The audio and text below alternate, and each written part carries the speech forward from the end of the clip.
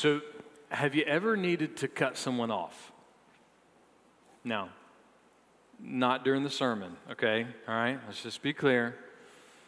We're not talking about cutting somebody off in traffic on I-26. That's not the kind of cutting off we're talking about. We're not talking about having the Academy Award music cued on your phone so that if you end up in a conversation you don't like, that you just start playing the music for them to leave and walk away. No, we're talking about when you're in a conversation and you actually really do need to interrupt. How do you politely interrupt someone when you're talking with them? I came across a few tips, an article from Inc.com. It said you can ask for permission to jump in, where you say, "Excuse me, can I interrupt just for a second?" It says you can apologize for the interruption. I'm so sorry. Can I just interrupt just for a moment? Or you can interrupt by bringing something relevant to the conversation. Hey, since we're on that topic, let me just share this. Or even before the conversation starts, you can try to make sure that you kind of set some ground rules. I'm just going to wait and hold my questions to the end. There's a French-Canadian businessman. He noted that you might also have to adapt your interruption to the culture that you are in. Sylvain Barrette said this: "With French people, everyone is talking at the same time. It's almost normal for us to interrupt each other. As for Germans, you have to wait for the verb at the end of the sentence. It's very impolite to interrupt a German, especially in German." That's good grammatical information for us to know, right? We need to know that. You two might tell us to Achtung, baby, on that one. Make sure we're paying attention. Sorry, out of that. Only 4 of you got that, and that's okay. And thank you for the courtesy laugh. Sometimes you don't have to have a polite cultural way to interrupt a conversation, right? Sometimes it just happens naturally. The interruption, it just comes. Today, we're going to look at maybe the most famous interruption that's ever happened. The most famous moment where someone has been cut off. But it's so natural that you can almost just kind of read by it. You can almost miss it. But you can't miss what happens on the other side of the interruption. Now, on the other side of this interruption is something that we find that is so rich and so valuable, so amazing, that some of you this morning, you need what's on the other side of this interruption. In fact, your heart and your mind and your soul this morning, you're longing to have what's on the other side of this interruption. So where do we find this interruption? Well, we find it in a story. Jesus is telling a story. He's telling a parable to a crowd of people. And his story is about a son that goes to his father and demands his inheritance early. Wants his money early. And so with arrogance and really a hateful attitude towards family, he takes his money and he takes off for a far country. He goes to live the life he always wanted to live. And it wasn't just any old life. It was a wild life, it was an extravagant life, and it was a heavily immoral life. But his life didn't last too long out there at that speed. In a short amount of time, he blew through all of his money. It was a lot of money. He blew through all of it with his extravagance. And he found himself helpless and homeless and hungry. He took a job feeding pigs. But that didn't really help that much because he was still starving to death. And then one day he's standing in the pig pen and he came to his senses. He suddenly realized how arrogant and how awful he had been. He suddenly realized how sinful and how rude and how unloving he had been to his dad. Yeah, he got his money. He lived his life. He went and had the cool life he thought he always wanted, but that life turned out to be a lie. And really it turned out to be a dead end. And now he found himself completely desperate. And in this moment of desperation, in this moment when he came to his senses, he suddenly realized the only thing he could do, the only place he could go was home. He was going to have to pull himself up out of this dark life that he had created, and he was going to have to make his way home. The place that he couldn't wait to get out of. The people he couldn't wait to get away from. The place that he hoped he never had to go back to. Suddenly he realized it was the only place he could go. He had no other hope. So he came up with a plan. He was going to go home, and he was going to beg his father just for a day laborer job. He figured, and he was so desperate, he thought, well, if I go for a job and just ask for the one-day job, if I could just get the one-day day laborer job, I'll get enough money probably to buy enough bread to maybe last me at least a week. He was desperate. So that's his plan, but there's a problem with his plan. See, in ancient times, because of what he did, going back home meant that as he got to the gates of the village, there might be a mob, and they weren't coming to welcome him home. They were coming to protest that he came back home. They might even be so angry that they might try to stone him to death. See, in taking his father's inheritance and running away, he didn't just spit in the face of his father. He really spit on the whole community, their whole way of life. He dishonored all of them. So yeah, they weren't going to welcome him home. But he was desperate, really desperate. So knowing he was going to be ashamed, knowing he was going to be embarrassed, knowing that he was going to be verbally abused and maybe even physically abused and very much rejected, he starts making his way home. And before he even got into the city gates, the strangest thing happened. He saw his dad. And his dad was running to meet him. His dad, with everything that he had, was running as fast as he could to meet him. Remember, this is the son that stood in front of his father and basically said, you know, I wish you were dead. Because if you were dead, then I could get my money. It's coming to me. This is the son that was hateful toward his dad, hateful toward his family. He abandoned the family home. He abandoned the family business. This was the son that ran off to live a wild, immoral life. This was the son, the hateful, the arrogant, the wicked black sheep of the family. And yet the father runs to meet him.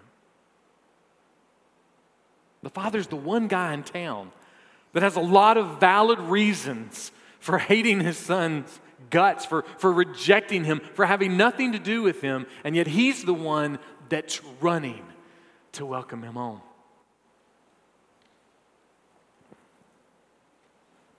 He grabbed his son, he hugged him, sobbed on his shoulder. He kissed his cheek over and over. He was so ecstatic. He was so overwhelmed to see his son. And how does his son respond to his father's welcome? Jesus continues the story in Luke 15, verse 21. And the son said to him, Father, I have sinned against heaven and in your sight. I am no longer worthy to be called your son. He knew his father couldn't receive him back like nothing had ever happened. He knew that wasn't going to happen. He knew how bad he had been. So he thought, I'm going to prepare a speech, and maybe my speech will at least get me a job. Maybe I can get a job and just get a little bit of food. But it wasn't just any old prepared speech. See, he knew how much he had dishonored his father. And so in his speech, in what he was going to say, he made it clear that he understood he had dishonored his father so much that he couldn't even be called his son. Just think through that in maybe our day and time. Imagine that you do something so awful, something so terrible to your family, that you would go through the steps to legally change your name because you realize how much shame you had brought on your family, and you don't want them to have to be connected to you. He's not coming home for a handout. He's not coming home with a chip on his shoulder. He's not coming home blaming people for everything that's going on in his life. He's not coming home thinking that he deserves to be accepted or that he deserves to be forgiven. No, he's coming home broken. He's coming home desperate. He's coming home knowing that his father shouldn't claim to know him and definitely should not claim him as a son. Now, he's broken and he's repentant. In fact, he's so broken and he's so repentant, he's not even feeling the hug. He's not even feeling that his father is wrapping him up, that his father is crying on his shoulder. He's so full of humble repentance that he can't process what's going on. He just knows he needs to get his speech out.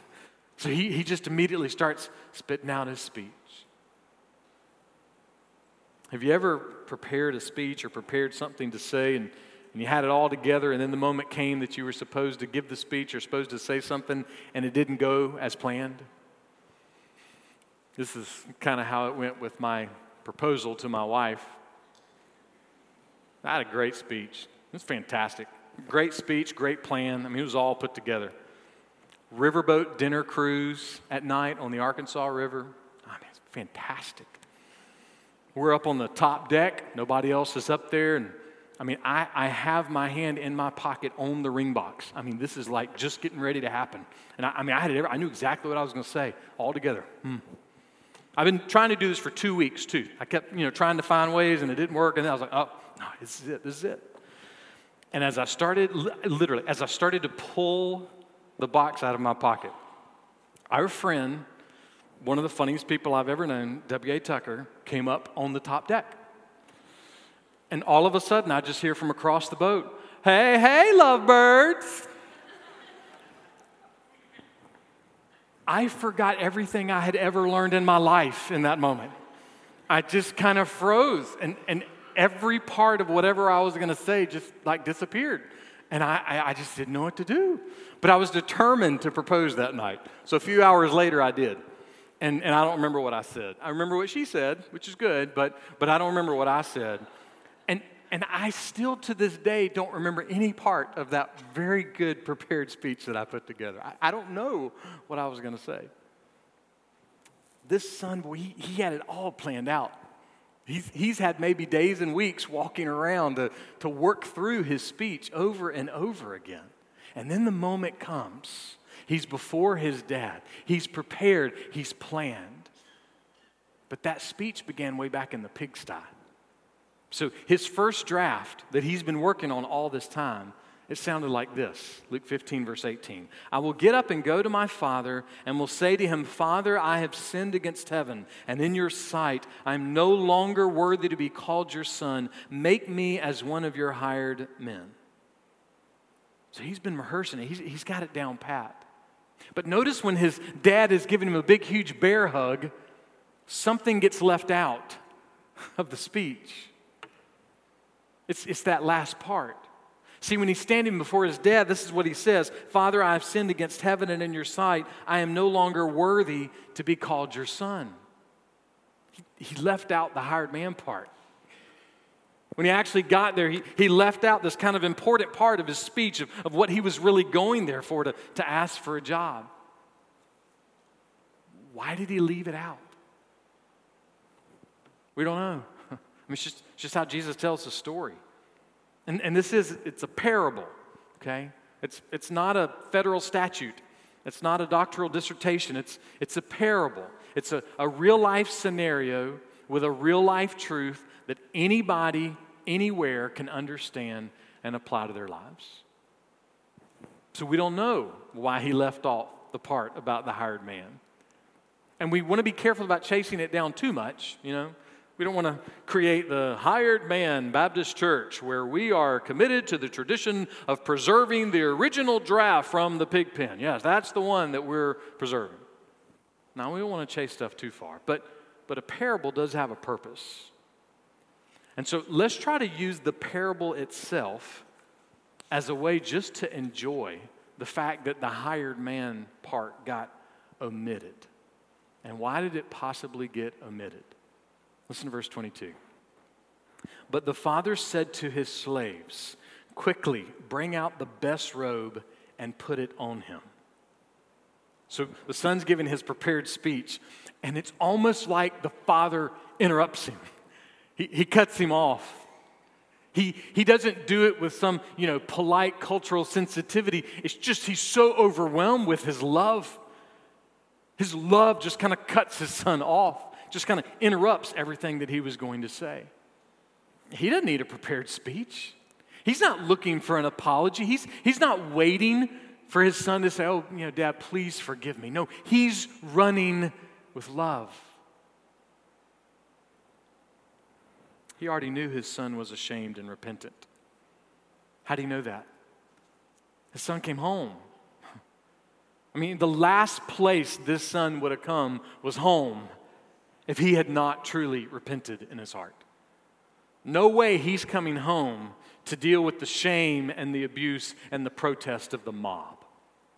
No way he's coming home to listen to his dad or his older brother lecture him and say, yeah, we told you this was going to happen. Now, there's no way he goes back home unless he's repented. He's fully aware of the shame that was waiting at home. He's not going there for anything unless he has repented. So in this moment, it's almost like the son saying, Dad, look, I sinned against God. I sinned against you. I'm not worthy for you to even treat me or talk to me as if I'm your son. I want to beg you for just a one-day job. And even if that job just, maybe it just like, and then his dad cuts him off. It's like his father is saying, sure, whatever. Mr. Belvedere, Hazel, I need y'all to go to the house, get me my Oxford tuxedo. I want you to bring it here. I want you to put it on my son. He cuts him off because he's overflowing with love. He's not listening to his prepared speech. He's showing him grace. He's showing him mercy. He's showing him love. His son is dirty. He's nasty. He smells like pigs. He probably weighs $110. I mean, it's just, this is not the son that left. And yet he tells his servants, I want you to go get my best clothes and put those clothes on my boy. It's not just his tuxedo. Listen to verse 22 again. Quickly, bring out the best robe and put it on him, and put a ring on his hand and sandals on his feet. The best robe. This would have been something that was custom made for a special occasion, like his oldest son's wedding. So he tells his servants to go get my best clothes and come put them on my son. And then he goes a step further. He says, go get a ring. This would be almost like a signet ring, like the family crest ring. In ancient times, it might be the kind of ring that you would, put in the wax on the back of a sealed envelope, an important document. It let everybody know that you were part of this family. You were an official of this family. You had authority in this family. And so that ring would have let the son know from the father, you are fully privileged to be my son. I'm taking nothing away from you. And then he says, go get my best sandals and put them on his feet. This might have been a way for the father to say, I was kind of hearing your thing there about the hired man thing. But see, the hired folks probably didn't have shoes. So he was letting his son know, you are not a hired man. You are my son. And so it wasn't just the tuxedo. It wasn't just the best ring. It wasn't just his brand new Cole Haans. No, there was a whole other thing that this father is trying to do. He is taking everything to the extreme. Listen to verse 23. And bring the fattened calf, kill it, and let us eat and celebrate. This would have been enough barbecue for the whole town. This wasn't a small thing. This wasn't a little smallish wedding. No, he wanted the entire town to come home because his arrogant, stubborn, selfish, wicked, immoral, rebellious son came home. And he wanted to celebrate. The best robe, the best ring, the best sandals, the best feast. Bring it all. My son's home. Stephen Cole he unpacks with clarity the Father's actions toward his Son. And it's just great, great detail. And so I'm just going to kind of let his outline preach to us just for a few minutes. First, with 7 ways the Father showed love to his Son. Okay, 7 ways. Here's the first one: relinquishment without rejection. He gave him his inheritance. He let him have the money. He relinquished the money to him, and then he relinquished him to go. He let him go to go live the life that he wanted to live. He relinquished him, but he did not reject him. He didn't disown him. He didn't write him out of the will as soon as the son left the house. Stephen Cole says this: as a child nears adulthood, the parent is not acting in love if he refuses to let go and attempts to control every aspect of the young person's life. Relinquishing without rejecting. The second way he showed love to his son is with deep concern. Imagine the father sitting at the breakfast joint one morning with his coffee buddies, and they're talking the fool, and one of the guys says, "Hey, you heard anything about that youngest boy of yours?" And the father says, "You know what? I've said it once and I'll say it again. When it comes to that son of mine, I got 2 words: good riddance." He could have said that, but he didn't. He wasn't at the coffee joint with his brothers in the morning. No, he was out by the gate, undoubtedly, every day looking and longing and praying that his son would come home, that he would see him on the horizon. No, there was deep concern for his boy.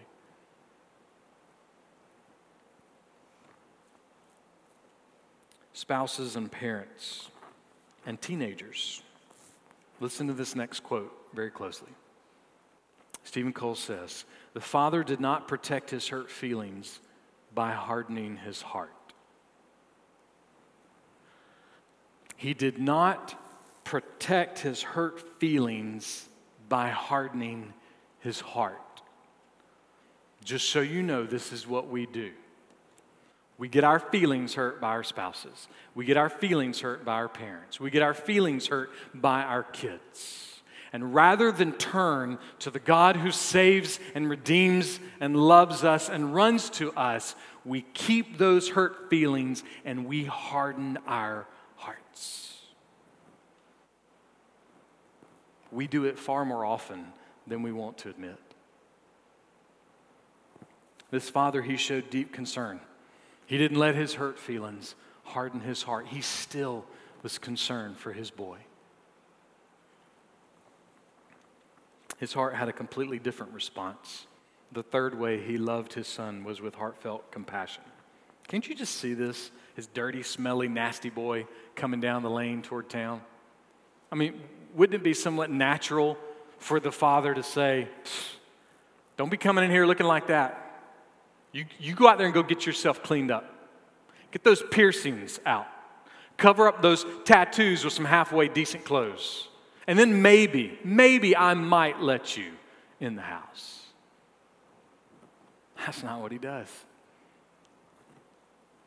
Rather than shame him, rather than yell and scream a lecture at him, that father sees how broken and nasty his son is, and it breaks his heart with compassion for his boy.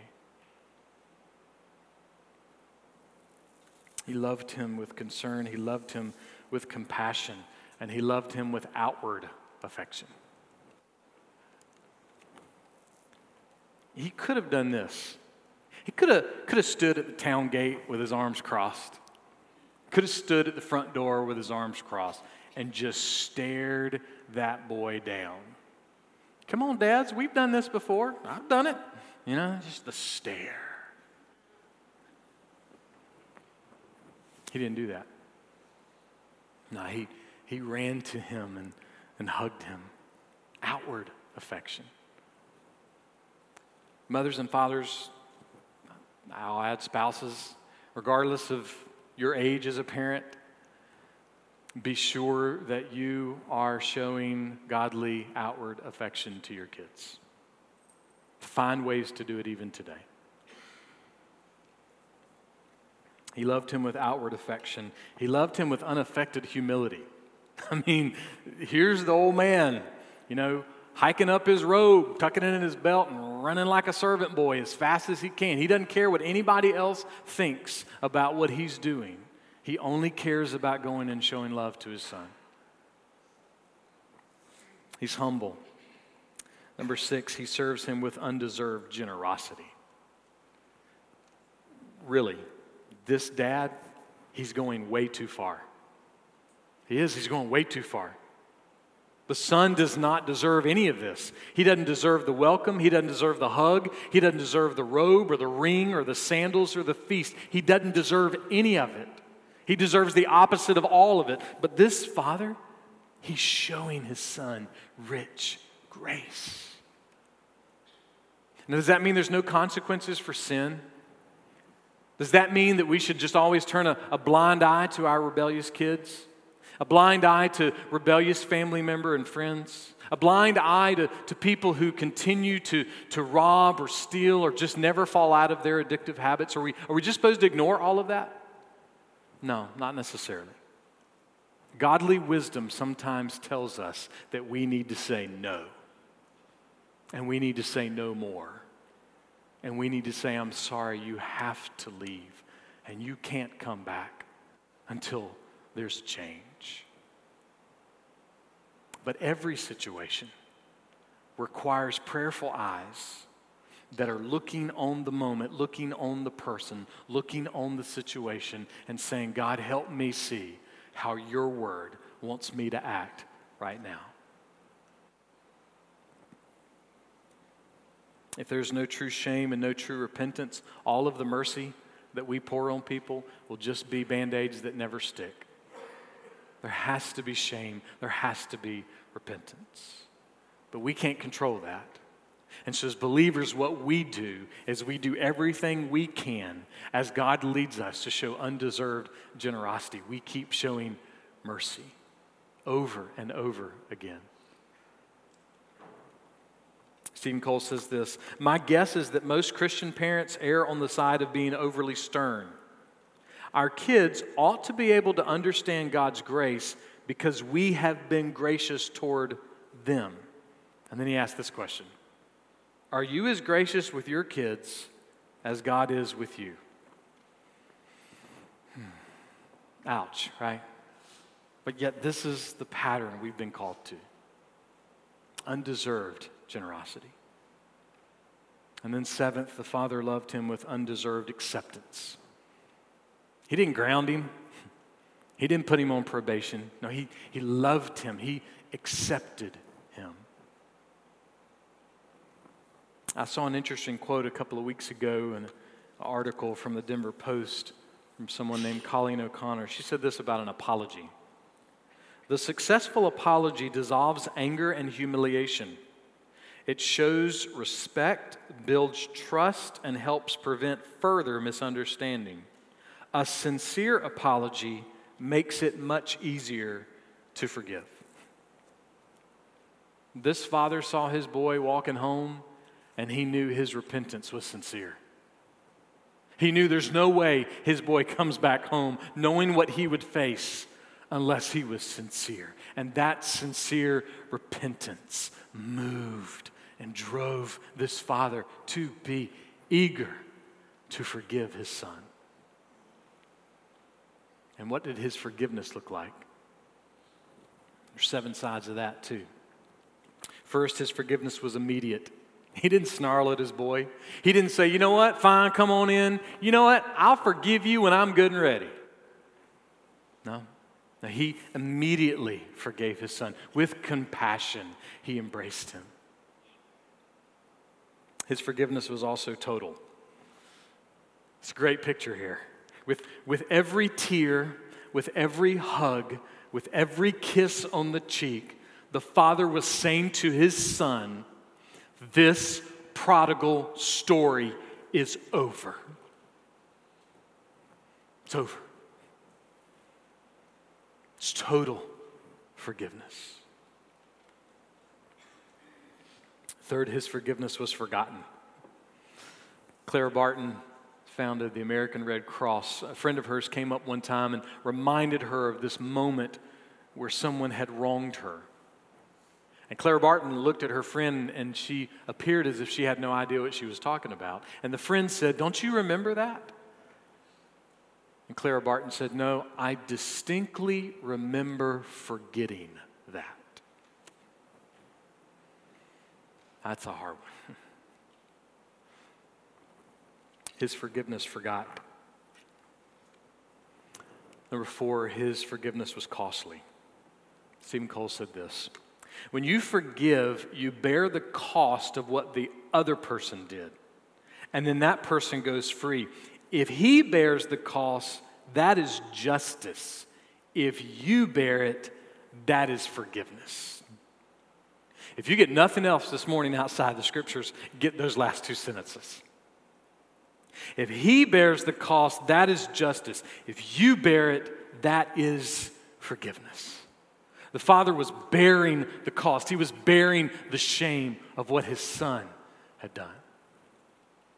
Cole goes on to say this: the Father did not have a martyr complex. Look at what you've put me through, boy. He did not demand pity. Look at how much you've hurt me. He simply absorbed the Son's wrongs. That's costly. 5th, his forgiveness was restorative. He didn't restore the money he had wasted, all right? He didn't say, I'm just going to write you a check for that amount and let's just take care of your inheritance again. No, he wasn't restoring the money. But he was restoring to this son the full rights and privileges of being his son. He wanted to know, son, you're home and I love you. He was restoring the relationship. The Father, who had done no wrong, he restored the relationship. 6, his forgiveness was not the guilt-blame approach. Sometimes people act like they forgive you, and then they hang a scorecard of your sin, like up in the bathroom or in the hall, somewhere where you always have to look at it. That's not real forgiveness. No, the Father, he really forgave his son. The story was over. He was moving on. And then the 7th way that he showed forgiveness was it was active. It was not passive. Active, not passive. Why is he throwing a barbecue for the whole town? I mean, why is he going to all this trouble? Why is he bringing out the best of everything to put on his son? Because his love and his forgiveness were not just words. He didn't just text, "I forgive you, buddy." No, he was actively living out his forgiveness with love. Joseph Bailey was an author, a business executive. He worked for years with Christian publishers like David C. Cook and InterVarsity. Stephen Cole tells this story about Joseph Bailey. I once heard him tell how one of his sons rebelled back in the days of the hippie movement. He grew his hair long and moved into a communal flophouse. Late one night, he received a call informing him that his son was being held at one of the Chicago police stations. He got out of bed, got dressed, and went down to the station, but they had no record of his son being there. He made the rounds to several police stations before he realized that the call had been a prank.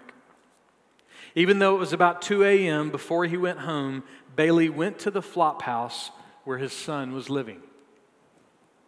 He went in, the door was always unlocked, stepped over several sleeping bodies strewn on the floor, and found his son asleep on his bed. He gently bent over and kissed his son on the cheek before he went home to bed. When Bailey told the story, he said that his son was now a pastor. Years later, the young man told his father, "Dad, do you know what turned me around?" And Bailey said, "No, I don't, son." His son said, "It was that night you came into my room and kissed me. You thought that I was asleep, but I wasn't. I thought, if my dad loves me that much, I had better get my life right with God.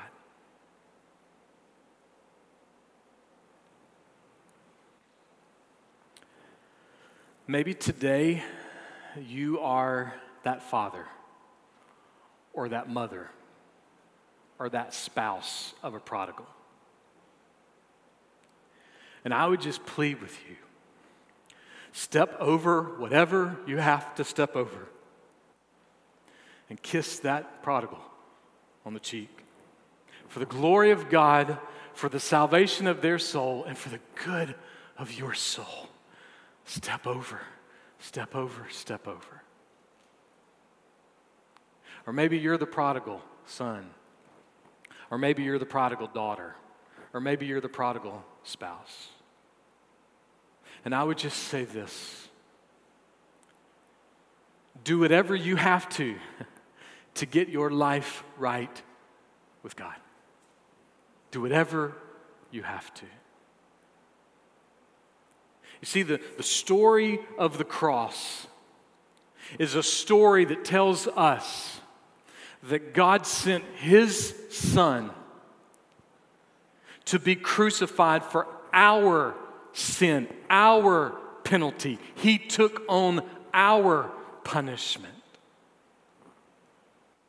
Really just for one reason. And that reason is to let us know that God loves you that much.